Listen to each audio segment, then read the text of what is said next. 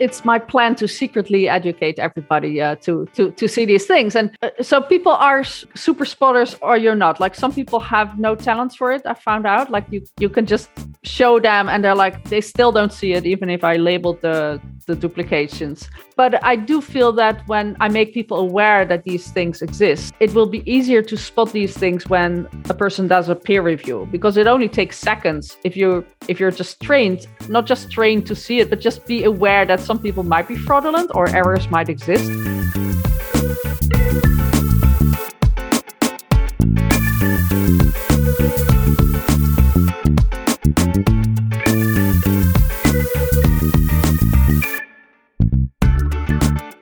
Hi there, I'm Dr. Ofer Barnea, and I'm with Dr. Elena Itzkovich for another episode of Macademia Podcast. Here we explore the different ways science and scientific careers can be developed outside of academia. Before we introduce our guest for today, we would like to invite you to join our Macademia group on Facebook, to follow our account at MacademiaP on Twitter, and if possible, to subscribe, rate, or review our podcast at your favorite podcast app, such as Spotify and Apple Podcasts. This will, of course, support others to join this very important conversation as we explore with others the different ways of how science is much more than just academia. And now I want to welcome Dr. Elisabeth Bik. With a long career studying at a PhD in microbiology in the Netherlands, she gained experience in both public, academic research, and even startup-based science. She had seen it all. But her latest venture as a scientific integrity consultant is unique and very intriguing. Let's dive into this one-of-a-kind, non-duplicated Macademia podcast.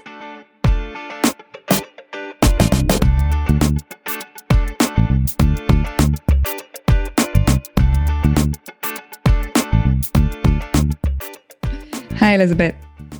Hi. I'm so glad to be here. Thank you for having me on. Thank you for joining us. Indeed. So tell us a bit. Ofer said that you've had a journey from academia to industry, back to academia, I think, and then to science integrity. So can you just in a few words summarize that very long journey? Well, I'll be needing a couple more words than a few. So I started my career at a research institution at the Dutch National Institute of Health. I worked 4 years in a hospital in the clinical world as a microbiologist / molecular biologist. Then I moved to the United States and worked 15 years at Stanford, sort of back to research.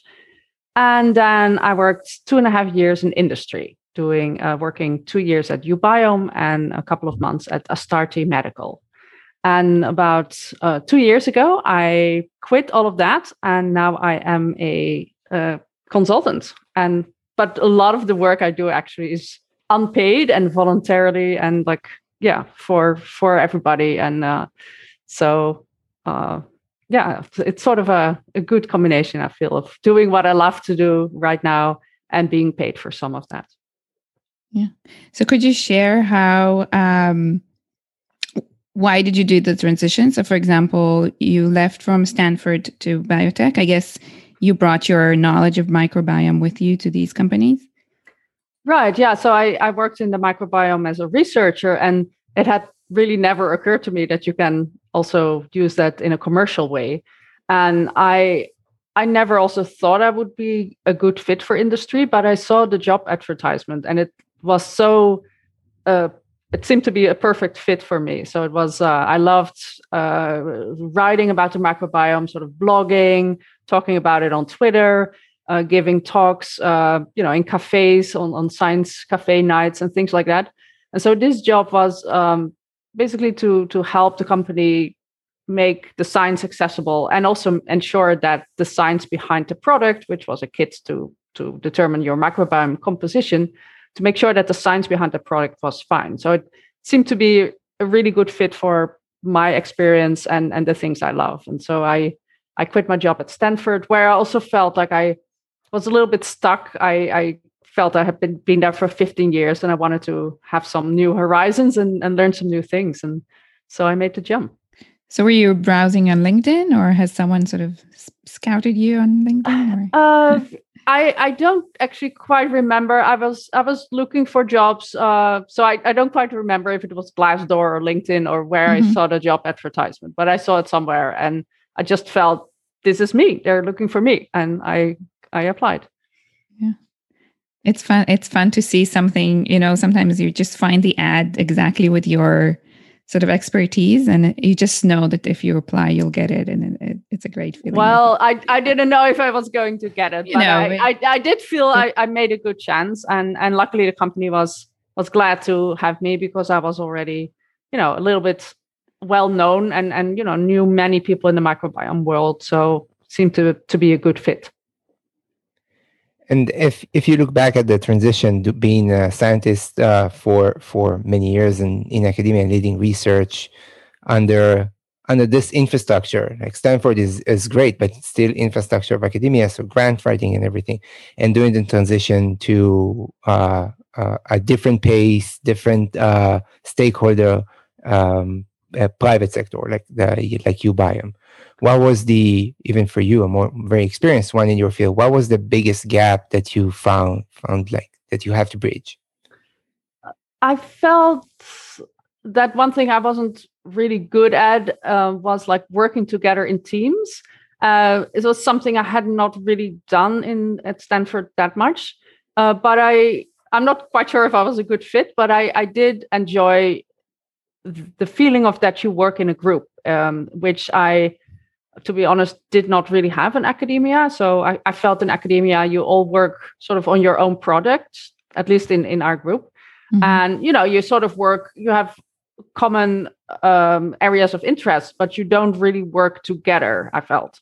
And maybe that's not the same in every group, but at least in our group, it felt a little bit like that.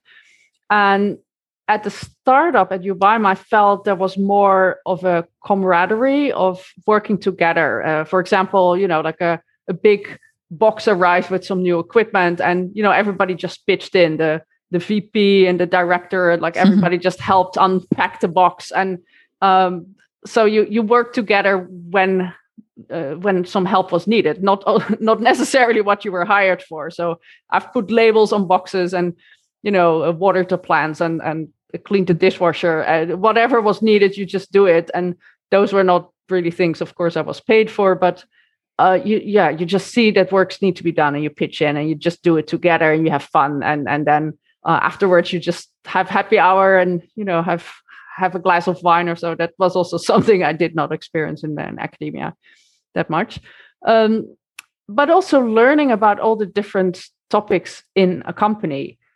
So, of course, I knew a little bit about research and science, but I felt like in the company, you learn so much more about things like marketing and HR and just packaging boxes. Like, how does that work? How do you have a database, and like, how do you work with that? So, because the company was still very small, you meet all the different people in all these different roles, and you learn a little bit about what they do. Not necessarily understand everything, but I felt it gave me so much more perspective on all the different aspects of a company that I just did not know about. And that was a fantastic learning experience.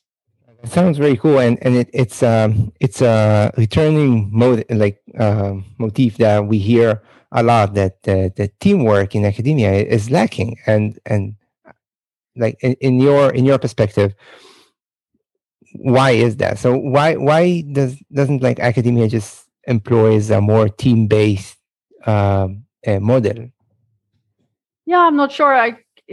It felt for me that we were all competing for example, the PI's time and attention, and we were not necessarily. We were working together a little bit, like you would show somebody, there's the buffer or there's the machine, but you're all competing for the same things. While I felt in a startup, at least you have your own little role, and so you have to work together. You're not really, there's only one person who knows what I knew, and then you need to work together with other people, and you just have more because everybody has very different talents and backgrounds and education. And so you work together more because you're all very different. And maybe it's because in academia, we're all in a lab, we're all working on the same thing, but you are therefore sort of competitors of each other. Yeah, and you don't really have a common goal. Like in a startup, your goal is to basically sell a product or, of some kind.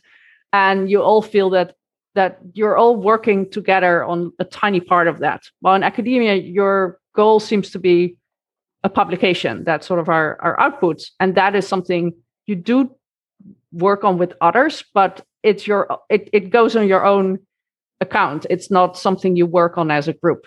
So yeah, I think that's more competition than you have within a group in at a startup. Someone has to solve this. Well, there's advantages and disadvantages of any role. Like in the end, the company I worked at, Ubiome, there were rumors that I heard about shady things going on with billing, and so there were a bunch of other things. After working there for 2 years, things turned. The company got really big, and I felt that science wasn't really part as much as it was in the beginning. So I felt that my background as a scientist and my knowledge and my advice was more and more ignored. And so I left the company. And then a couple of months later, the company got raided by the FBI. Like literally the FBI knocked in the door and confiscated all the computers. And that was sort of the start of the end, because at some point the company went bankrupt. So you left in good time. I did leave in time, but it was, it wasn't as glorious as in the beginning. And so that is something that I'll carry with me for the rest of my life, that I've worked at a company that in the end got, raided by the FBI. And there's not been yet any legal activity, but so I'm not quite sure what will come out of this, but it is something that a lot of people, my enemies on Twitter, keep on bringing up, that, oh, but you worked at that company that, did the FBI already talk to you?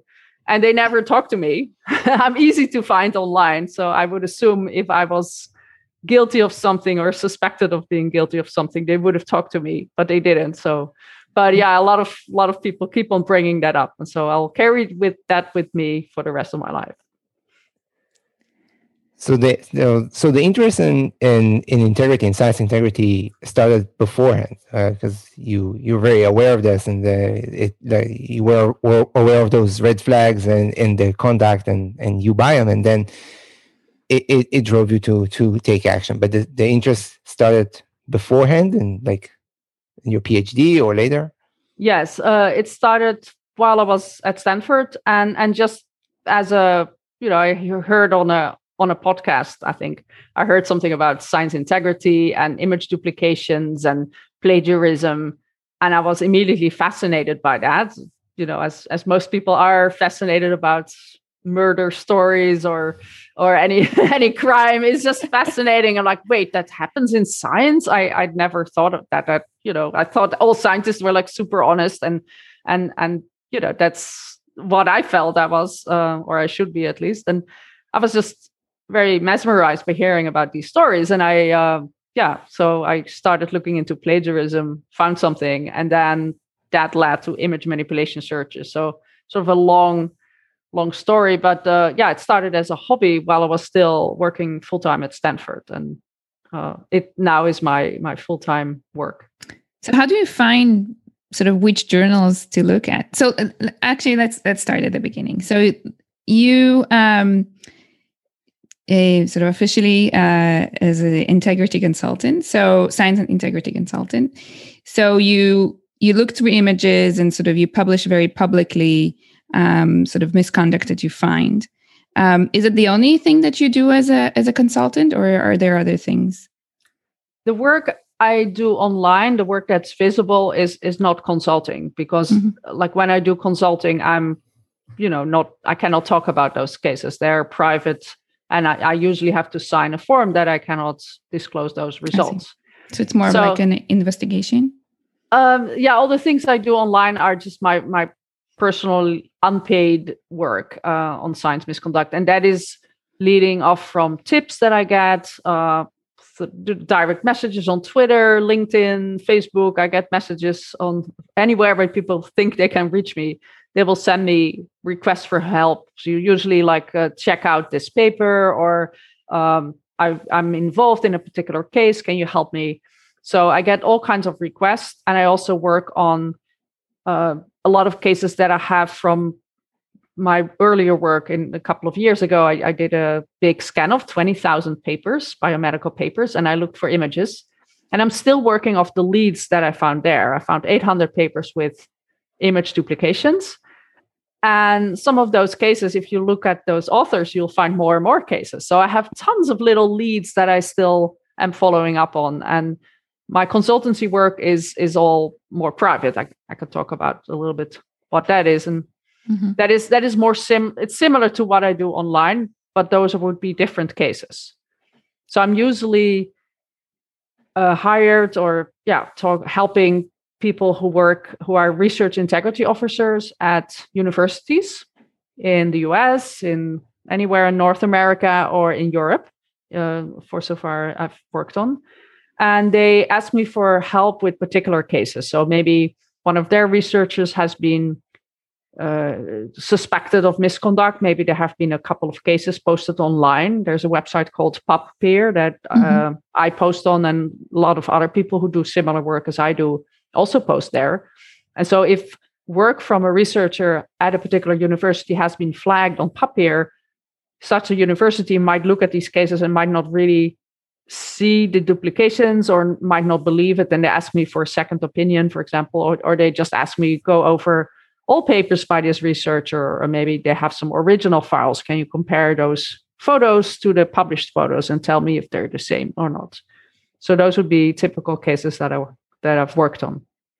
And do you try to figure out what actually happened? So, for example, if you find a duplication, do you sort of go deeper into trying to figure out whether this was a mistake or this was on purpose, or anything around that? I cannot really tell most of the time if something was a mistake or was done on purpose, but there's a couple of situations where I'm fairly certain it was one of those two. But there's a lot of cases where I'm just not quite sure. So when a university asked me to look into some of these figures, I cannot really tell if one of these two situations was the case. Because I don't really have the original files most of the times. They might have it and they might share it with me, but not always. They usually will just ask me as an expert, like, can you look at these two photos or this one photo and tell me if you see duplications? And I'll tell them yes or no. Whether or not it was an accident, I have some rules that I can sort of give a chance for an accident, but I cannot really tell in a particular case often if it was an accident or not. But there's a couple of cases where it's very likely to have been done with, as we say, the intention to mislead. So done on purpose. For example, so if you, for example, have a photo where you see the same cell or the same protein bands twice within the same photo, that is very unlikely to have happened by accident. And of course, you can argue, well, all cells look a little bit similar to each other, or all DNA or all protein bands look similar to each other. But you can actually tell them apart if you have seen many of them, and the resolution is high enough. You can sometimes tell them clearly apart, and sometimes they just look much more similar to each other than expected. And in those situations, it's highly unlikely that it was an honest error. So do people try to sort of, when you sort of publish publicly, do people contact you sometimes and say, you've sort of flagged my paper, I did a mistake, can you, I don't know, take it down or put out my explanations or something similar? I haven't had too many of those responses. In the very beginning, when I just started this work and I would report these cases under my full name to the editors, some of the editors immediately forwarded my email to the authors. So they knew that it was me who had complained. And so I was a little bit anxious about that. And some of the authors actually wrote me back and said that this is ridiculous, or you can clearly tell these two bands apart or so. But now that I have a little bit more experience in it, and I hopefully build up a name that what I bring up are good cases, I feel fewer and fewer people feel the need to respond to me privately. And but we've had some discussions on PUP here, and I've had some not very nice comments on Twitter, but luckily not too many private messages. I do try to hide my email address a little bit because I don't want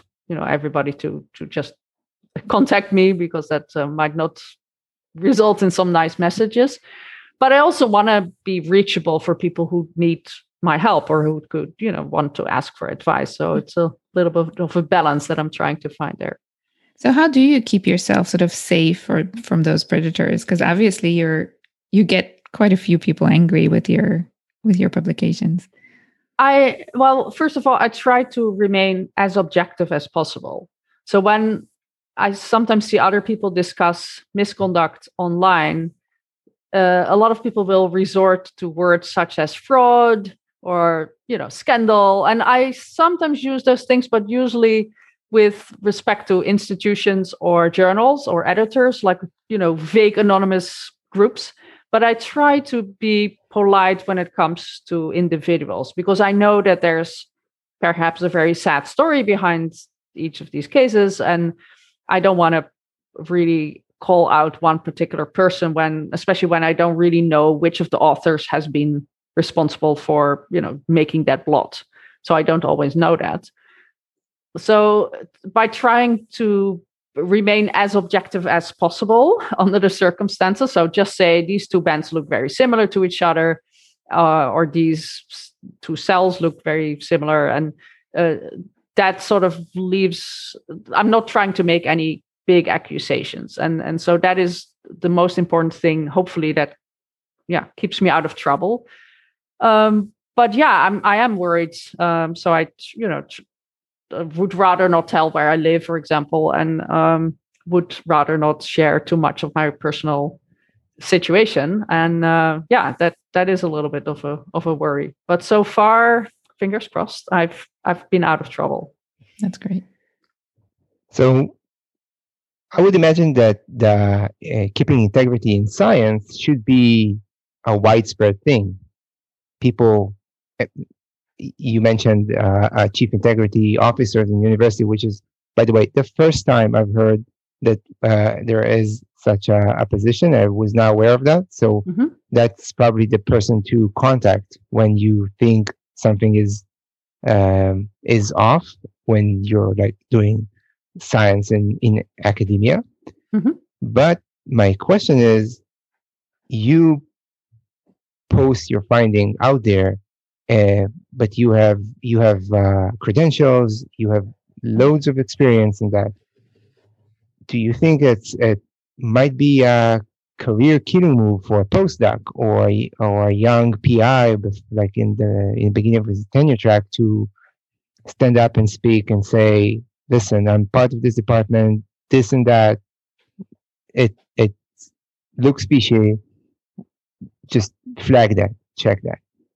Yes, and I think those positions are few. There's probably just a couple of people at each university doing that, but it's those positions have been there for several years. I'm not quite sure for how long, but most universities, at least in the United States, do have an easy to find research integrity office, and those are dedicated staff members. But sometimes it also involves like the dean of research or positions like that, who have it sort of research integrity as part of their job, but not their full-time job. But at other bigger universities, there might be a full-time research integrity team even. And those would be people not just dealing with, suspicious blots from Professor X, but just also with training of students. So if you're a graduate student or postdocs, at some point in your training, you'll have to take some classes in science or research integrity.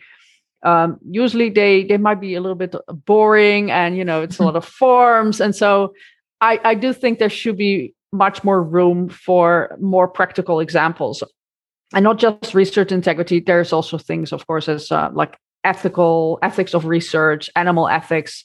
All those things are related to doing responsible research, and so all those things are part of usually what that team does, and might be different people doing slightly different parts of the job. But it's definitely a career. But it's there's not that many people, I would say, at a university that would do that. There's many more people who do research at a university. And again, what have you seen thus far in your career? So can you give us an example of like a gray area, somewhere that a PhD student or postdoc says, that's okay if I do that. I'm not really sure if it's wrong or not, but it really bumps up this paper if I do that. And right. Yeah, no, it's a good question, because it sort of touches upon the slippery slope of research misconduct, and it's very easy. I usually give the example of I made a calibration curve, concentration series. You dilute them, and you measure, how much DNA binds to your whatever particles, and so you're supposed to have a nice linear curve when you make your dilution. And there was this one outlier. Like I had this one. One of the dilutions just was out of the nicely expected line. And so, of course, we have expectations as scientists for how the outcome should be. And that was just an outlier and didn't fit my curve. So what I did, I just redid my curve, and then it looked fine. And I'm like, okay, I guess I'll leave out this curve. I don't know what happened there. But and I do think, even though I'm sure that most scientists will have been in a certain situation like that, where you just redo the experiment because you don't trust the outcome. But it gives you have to think about how we expect a particular outcome and how we're not always ready to accept the outcome when it's not expected. We are all biased. And so I felt that my outcome of the calibration curve was pretty expected, and I kept track of it. So I wrote in my notebook, like, I don't know what happened here. I'm going to redo it. And here's the new curve. So I didn't hide it, but I did feel like, oh, I am on a slippery slope here. I'm going to do better next time. And just really, as long as you keep track of things in your notebook, that's fine. But if you, as soon as you start to hide results, and then you're on the way downhill, pretty much. Yeah. I wonder, you find so many cases. Do you sort of try to keep track of sort of how those cases end up, and whether there are sort of specific reasons or sort of a theme of sort of why this happens in academia so much? Not so much why things happen, because I often don't really know why people do that. I have some general scenarios that I can think of, but in individual cases, I don't know why things happened. But I have a big spreadsheet of 5,000 cases, and I keep track of the regular things like the authors and the title of the paper and the citation and the DOI, the standard stuff, the year of publication, but also from which institutes they were. And then when I've reported them to the editor, if I've reported them on PubPeer, which date, which identity, because I mostly post under my full name, but there have been a couple of cases in the past where I was a little bit hesitant to post under my full name, because some authors love to sue. And so in those cases, when I know they have a history of suing whoever throws any criticism at them, I will post under a pseudonym. But I'm posting more and more under my full name. So I keep track of all of that. So, and then, if a paper got corrected, retracted, if I was notified or not. So it's a big spreadsheet, and it's loading slower every day because it's so big. But it's that's sort of the thing I have. And I have it on Google Sheets, and I just hope Google doesn't, lose their backup, because that's basically my the thing I've worked on in the past 10 years or so. Oh, wow. So how does it look like? What percentage of cases are actually being addressed by the universities or the journals? So for me, the outcome is whether or not a paper is retracted or corrected, not necessarily what individual authors, how they're punished, or if they lose their job. I don't keep track of that, because that's, for me, the interest is in what happens to the papers, not to the persons.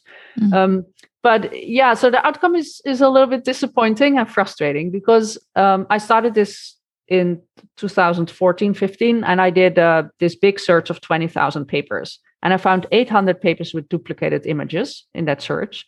Wow. And so this is a nice set, because I've reported them all in 2014 and 15.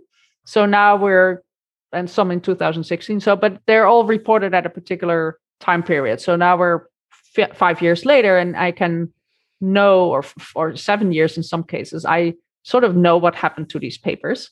And only, let's say, 10% are retracted, and less than 30% are corrected. So that together is 40% of papers 5 years after reporting them have been addressed. And 60%, so the majority of paper, is still unaddressed, is still out there with all the problems that I found. And in some cases, really minor problems, just a little duplication where I just think, I don't know, something went wrong here with the inserting the figure or making the figure, or the whole same figure is inserted twice with all the different panels. And you can see from the legend it should be two different figures. And that's clearly an error, or I don't know, something went wrong with the publication. And I'm sure it could be easily fixed. But yeah, 60% of these papers are still out there without editors responding to these things. So I'm mainly blaming the editors here, because I just reported all of them to the editors, because I saw them as individual cases, not really as big conglomerates of papers by the same authors. I have some of that as well, but those are reported a couple of years later, usually. So yeah, disappointing, because it is disappointing. Because you would think that science is self-correcting. That's what we always hear. No, but we are all grinding on the wheels of the publishers. Right. But I also sympathize for the publishers. Like, I don't see them as the enemies. Because I have to work together with publishers and editors, and so and actually those are great careers too. If you enjoy science writing or editing, they're fantastic careers there as well. But of course, it is tough that we as researchers have to pay for submitting our papers, and we're not getting paid to review them, and then we have to pay to download them. And there's all things that I think could be much better in scientific publishing, and a lot of publishers make tons of money, and we peer reviewers don't get anything of that. And I'm finding the errors also for free. So those are things I'm frustrated about. But I know that at least some publishers and journal editors are trying to set the record straight, but they have to deal with all these hurdles of authors not responding, authors coming up with the weirdest excuses, pretty much the dog ate my homework type of thing. Sad stories about basement floods and deleted servers and being in the hospital. And, some of it might be true, but at some point you start to doubt all these stories. So anyway, it takes a long time to address all these problems. And but publishers are trying and changing a little bit. I do feel all the work I've done in the past, it's starting to pay off. So some of the publishers have actually hired people like me who will deal with all these, deal with the authors, deal with all these papers, screen manuscripts before they get accepted and published, which is even better. Like, that's more preventive. And so that's actually, it seems to be a whole new career for that, people screening manuscripts for image duplications. For example, PLOS ONE, or PLOS in general, the publisher, hired several people to deal with all the cases that I've put on in their lab, and they're still working on the backlog. And so there's a couple of people who I guess I gave a job. It's a new business venture. It is like integrity screening service. Yeah. So do you screen manually? Yes. Yeah. I screen by eye. I have started in the past couple of months to use some software, and that's it's great in very particular cases. It's not very good in several other situations. So there's cases in which it has just sped up the amount of duplications that I can find. But it also has missed some that I clearly see are duplicates, and it's not picking them up. So it's hit or miss sometimes, but it helps me find. But there always needs to be a human factor. You cannot just rely on the software, because it will, for example, it will flag two things that are supposed to look similar. Like, when you have these microscopy photos and you look at them with one filter and then with another filter, and you merge the images, then all these images sort of look similar to each other. And software will flag that. But you need to have a human interpretation saying, well, yeah, but they're expected to look the same. So that's fine.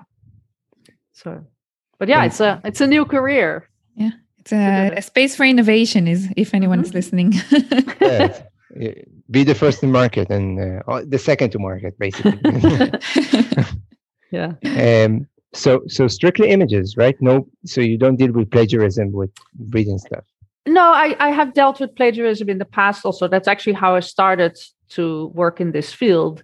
So I found several papers that had plagiarized text, that review papers that just consisted of all these little pieces of text that they stole from one source and another source and sort of glued it together and formed one big new article. So I've reported 80 papers for plagiarism and got a couple of them retracted. But I by accident found out that I have this skill to find duplicates. But so duplications in images is sort of my specialty. But I've also flagged papers for just bad science or like horrible animal experiments and just completely wrong interpretations, or where just certain control groups weren't done right, or conflict of interest. So I have flagged many other papers for other problems, but image duplications is my specialty. Yeah, I wanted to ask. So you publish a lot of it on Twitter, and some of it is very interactive, where you sort of invite others to spot the duplicates and sort of figure out by themselves. Is it are you trying to sort of educate others to spot the differences, or is it to attract others just to your account? Like, it's fun. We've done it in the lab several times, where someone would sort of bring it up and it's like, "Can you spot the difference, the duplications?" And we had a good time. So thank you for that. But yeah, I was just wondering.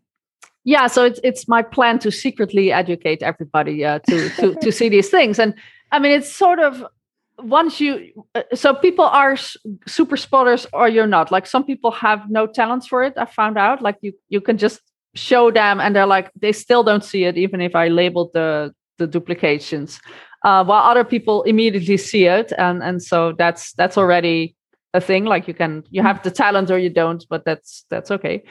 But I do feel that when I make people aware that these things exist, it will be easier to spot these things when a person does a peer review, because it only takes seconds if you're just trained, not just trained to see it, but just be aware that some people might be fraudulent or errors might exist.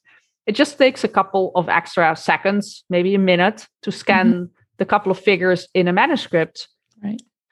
While, for a peer review, that takes hours. I don't know, maybe I'm a slow peer reviewer, but my peer reviews usually take a couple of hours. And so that would only add a couple, tiny fraction of extra time just to go over the figures and make sure that they're okay. I don't expect people who peer review a paper to be very proficient in finding really tiny manipulations. That would not be a realistic thing. But like just when two figures are just the same, like, you just look at them and you're like, wait, why did nobody see this? I think those things could be part of a peer review. But I don't expect people to spend hours on every figure trying to see if it's duplicated or not. Yeah, but I find it. Yeah. Go ahead. Sorry, I find it surprising that a lot of the times the duplications are right there in the figure. So a lot of the time when we were doing this, we kept wondering, how come people, if they're out trying to be fraudulent, why are they not more sophisticated doing it? Why? It's mind-boggling. Why would they post the same pictures when it's, as you say, like if you're a bit looking for it, you'll find it quite easily. And, when you post pictures of, microscopy, you have hundreds of pictures on your computer. You might as well choose something that's harder to figure out. I never quite understood why. Do you have No, I mean, the answer is I'm really only catching the stupid the stupid fraudsters. Like the smart fraudsters I cannot catch because, like you said, you move the sample under the microscope a little bit farther and there's no overlap. I would not see that. Right. I don't want to give any bad ideas, so I hope the fraudsters are not listening.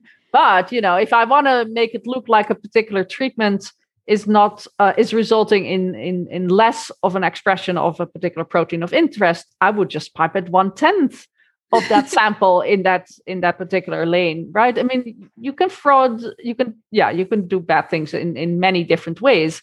I'm really only catching the very dumb fraudsters.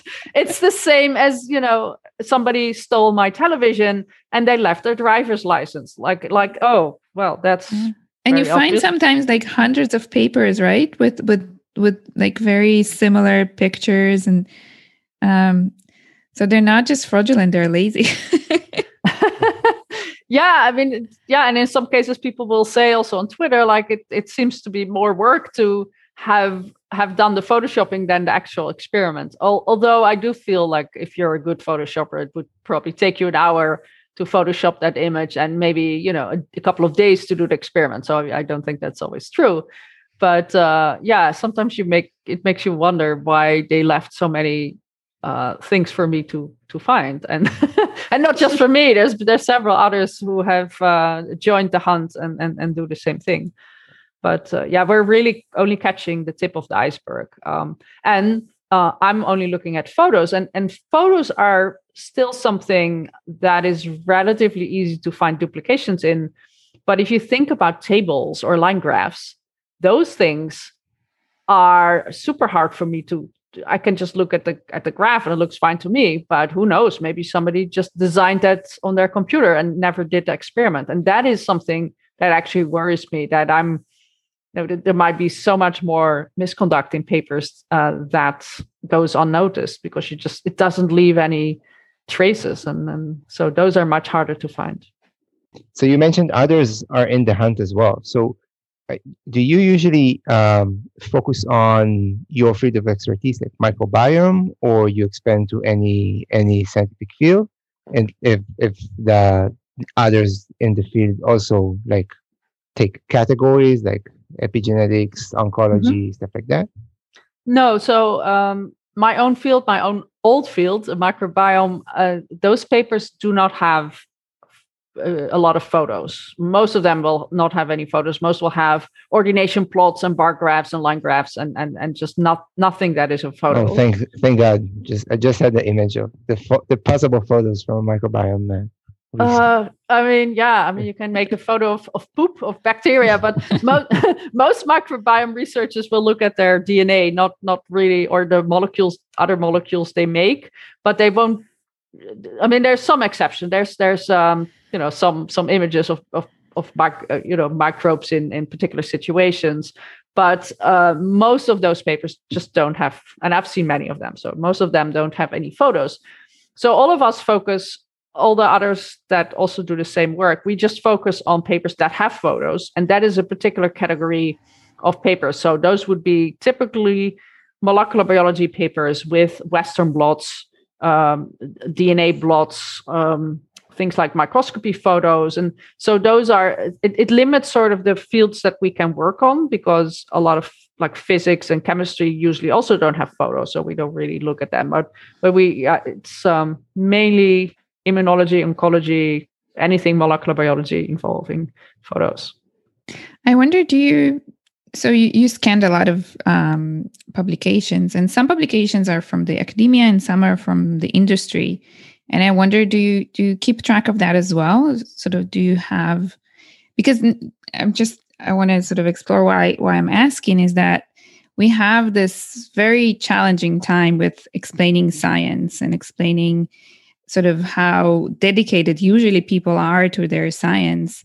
And that's true both for academia and to industry. And I wonder if you see sort of similar patterns in industry's published science or not? So most of the papers I've found image problems in are from universities, are academia. So I don't really see actually a lot of papers from industry. Just it seems that the majority of papers that gets published are from academic centers, and but also more and more papers are combinations thereof. So they might be, some industry partners and some academics working together on like vaccine trials, for example. So those are getting a little bit more common, but I haven't noticed any particular problem there. I feel that actually industry papers are scrutinized a little bit more than academia. Having worked in a startup myself, and especially the bigger companies are, they just know how much they can lose if they make a mistake. So I do feel there's more,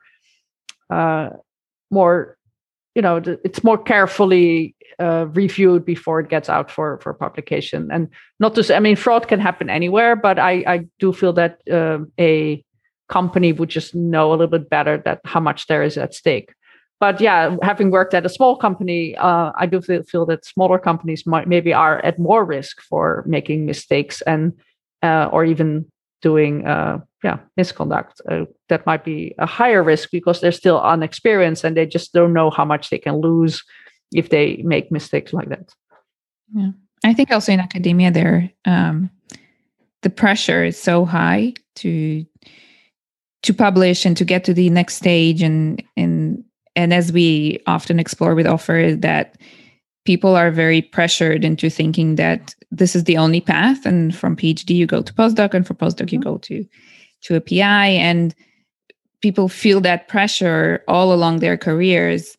That my suspicion is that this pressure is sort of a lot of the time is probably the reason for this misconduct. And as you say, in a company, it's probably more of a group effort. So also the responsibility and the pressure is sort of divided between the group members.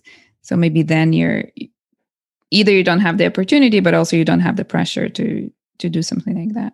Right. And I think a lot of industry research is never published because publishing would mean sharing particular details about the product that as a company you don't want to give away. And that is the balance I felt when I was working at the startup, where I wanted to publish, but there's also certain details that of course need to be then shared. And how do you give not enough information to still have stuff you can patent, but give enough information to publish it? And that's not always easy and not always possible. But yeah, I do feel that a lot of bigger companies will never publish. They don't really need to publish. They just care about a product. And in some cases, they of course hope that people publish results with their products and they can show it on their website saying, oh, University X and Y are using our DNA extraction kit or our antibiotic, or, but they don't necessarily publish themselves because that would mean giving away their trade secrets. Mm-hmm. So for academics, when they publish, you have your name on the paper. You have someone corresponding to, maybe a PI, the author, someone that you can find the duplication and go back to and say, listen, your job did that. But from your experience in industry, usually the people who do the science in early stages are not the one that are actually doing the science in the company when they file for the FDA or when they scale up. But still there is some documentation. You have to document much better in industry, inside, like notebooks and everything. How about like accountability for misconduct that's been done like years before? I'm not part of the company anymore. How does that work in industry?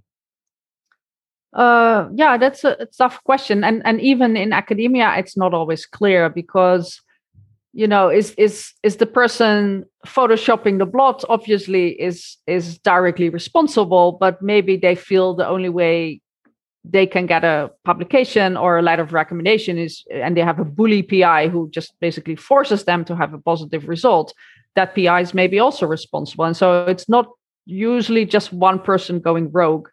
But yeah, you're right. In industry, there's many more people involved. But it also, I feel, there's less chance of one person who wants to do misconduct to have that go all the way through. I feel there's so many more groups working on it and so many more eyes on it that there's less of a chance that one rogue person could introduce a big mistake. It might happen, but it seems to be that there's so many people looking at these results that seems to be less likely to happen.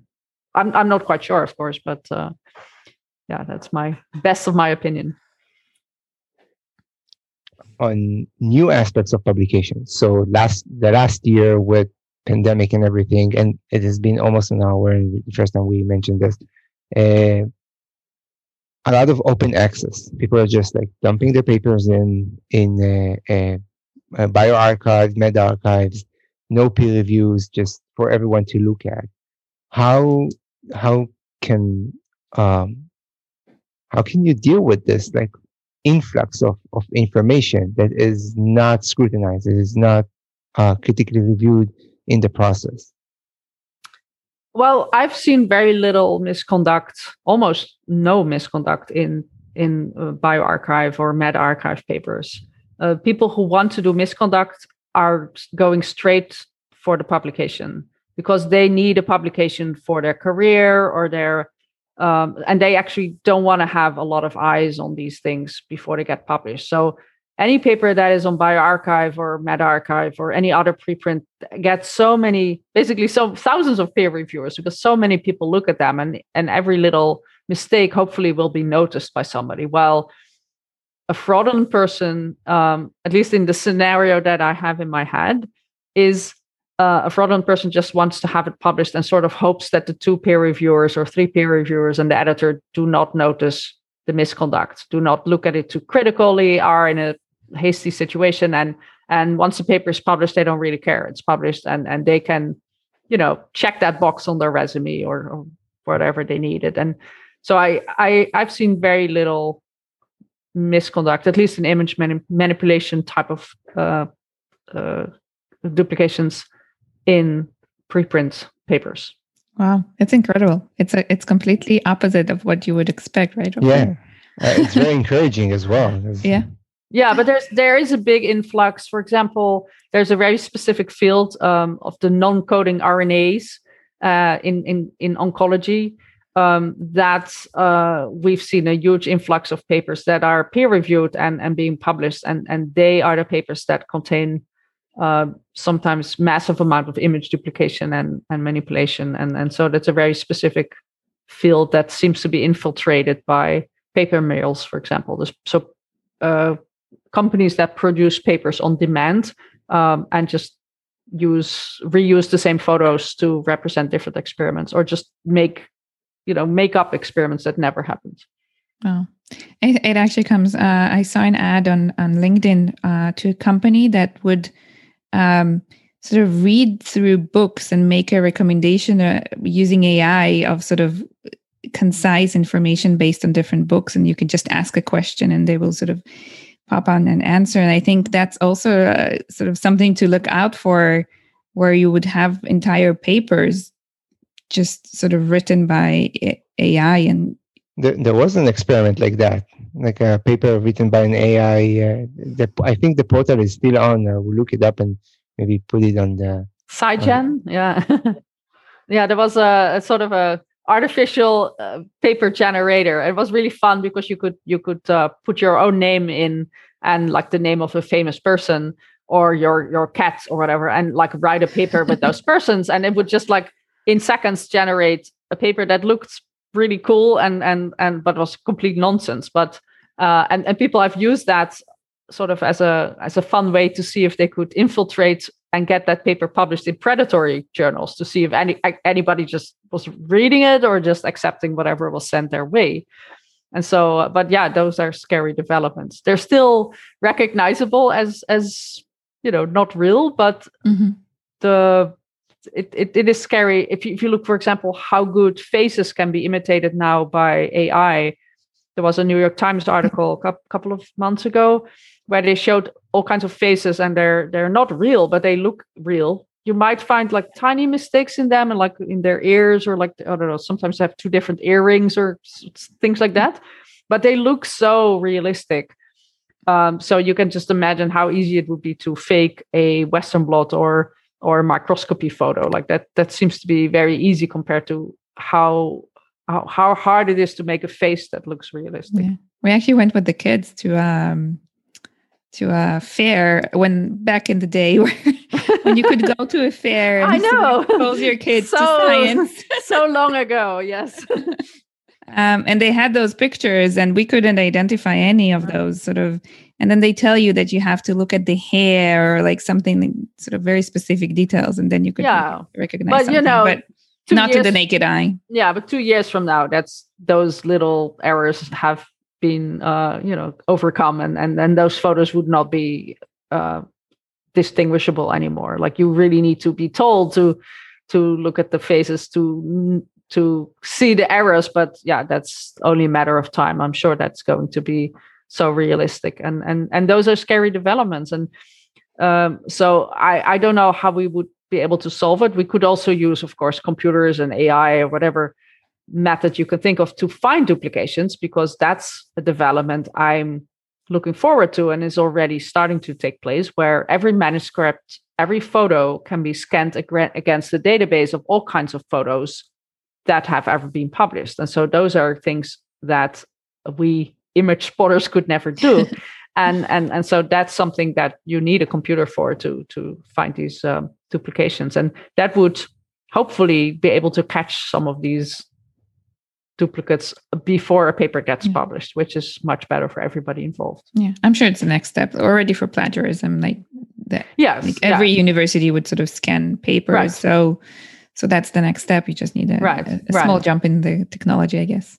Yeah, and people are working on this. So I'm beta testing one of the software that can scan within an image, or you can feed it up to 10 images. But the next step is obviously scanning, 10 photos against 10 million photos. And you cannot do that with Google Scholar and Google reverse image search. You cannot really do that. I've tried that, but it doesn't recognize little Western blots, individual parts.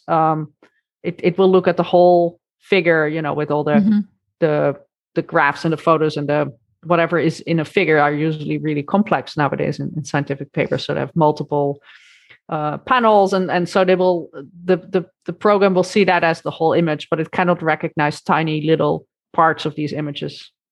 But it's a solvable problem, but it's not. We cannot yet do that, but I'm sure there's many people working on that, and that will be a tool that publishers then eventually can use. Like you said, like plagiarism software is already being used by a lot of universities, but also publishers to screen manuscripts. So they look forward to use that for image duplications as well. If a young researcher want to join the effort, how they just contact you, and there's a test or little driver's license test or so. Well, actually, yeah, of course. I just hope that by following the examples I give on Twitter, those are basically purely for entertainment value. So I usually will not say which paper it is, but people can see if they can spot those duplications or not, and then I just hope they'll do it on their own. They, just grab a paper, or if you search for a particular type of image on Google image search, it is useful for that purpose. You can just say, I don't know, Western blot, and you'll start to find a bunch. And then sometimes you can already see from the little thumbnails that there are duplications going on. Or just grab a bunch of papers from your own field, or any papers. There's so many papers. We can use many more people doing it. And I do want to give a shout out. There's several other people doing what I'm doing. I'm like doing it under my full name. So, but I do want to give credit to all those other people who work behind the scenes and work under pseudonyms, because they have, reasons to remain anonymous. But they're, incredible people who just dedicate all their free time to do this search without getting ever any credit. Like I get some credit, but they never get the credit because they're anonymous. But that's we often work as teams. We've worked on paper mills together, and we contact each other regularly to ask for help. And do you think this is a duplication or not, or discuss particular groups of authors who might be doing this as their career. And so we are sort of a very sort of unorganized team, but behind the scenes we contact each other a lot. Well, it's great, and you all do a very, very important job to the science field in general. So thank you. And just, I think, both sort of spotting the specific problems, but also just making everyone aware that, just assuming, as you said in the beginning, that scientists are all sort of very sort of sincere and just it doesn't always work out, and you have to be careful. Right. Evaluate when you're evaluating others' work and sort of looking at your own work, that this is something to be kept in mind always. Right. And always assume it could be an honest mistake, and that is sometimes the case. But be on the lookout for these things, because you might come across an article that you read for your own research, and you might see one of these images or just have general questions. I feel don't assume that a published paper is sort of the truth. Like there could always be something that you could be critical of, and don't be afraid to raise that, but remain polite. That's the best advice I can give. You asked me on that. No, still have to work on that. It's something I had to work on a lot. Like when I read some of my older comments, I'm like, no, how okay. But I've tried to have a particular tone. And I don't always follow my own rules, because there are some cases where you're just like, no, this is so bad.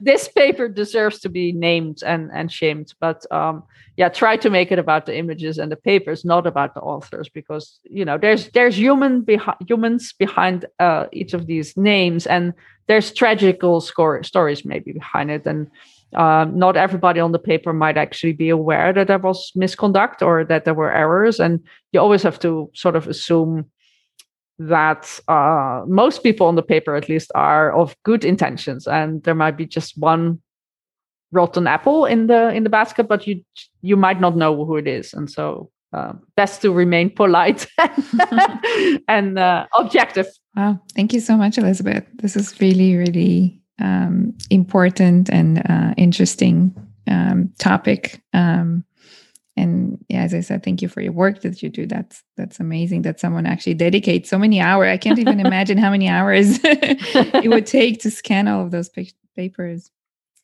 Yeah, many hours, and most of my work is unpaid. And so when it comes to career advice, that's maybe not a good thing. But I do consulting, and I actually have sometimes more offers than I want to take on. So I regularly turn down things when it's a little bit outside of my knowledge. And but I do feel you could make a career out of this. But it's a new type of job, and but luckily more and more universities and publishers are realizing that they need to have staff dedicated to do this work. And so I expect that there will be more jobs like this in the future. Great.